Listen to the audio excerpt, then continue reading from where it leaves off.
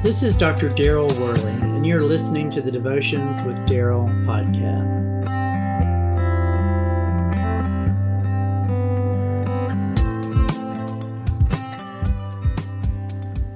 How many of the 10 Commandments can you name?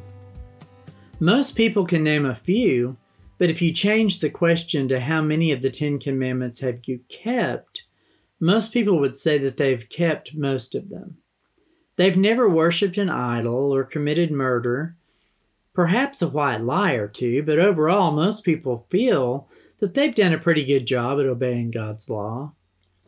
However, if we delve further into the intention of the commandments, it becomes a completely different story. Suddenly, people would respond very differently. For example, have they ever wanted to destroy someone's reputation? Have they been wholly truthful? What about that item that they took and now call their own due to someone else's forgetfulness? What desires motivate their purchases? When we are pressed with the heart of the commandments, it becomes obvious that we fall very short of keeping them. People try hard to be good.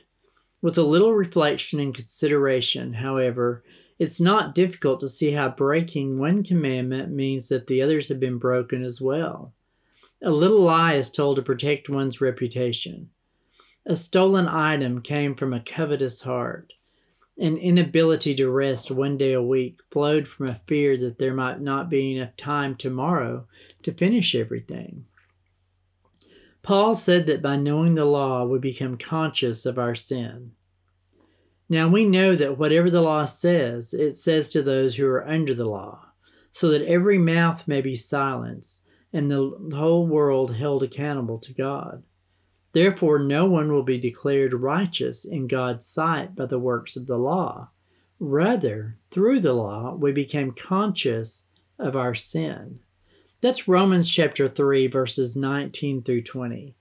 Like a mirror, the law shows us our dirty hearts. It does not make our hearts clean, but causes us to desire the water that can wash us clean. This is how the law serves us. It shows us our need for our Savior, Jesus Christ. Many people have been turned off by the perceived rules of Christianity, but what they fail to recognize is that there is not a single Christian today or in the past that could possibly live up to the rules placed before them. It is only through our Savior, Jesus Christ, that we were able to overcome, because He's taken away our sin and failure and given us a new hope in Him.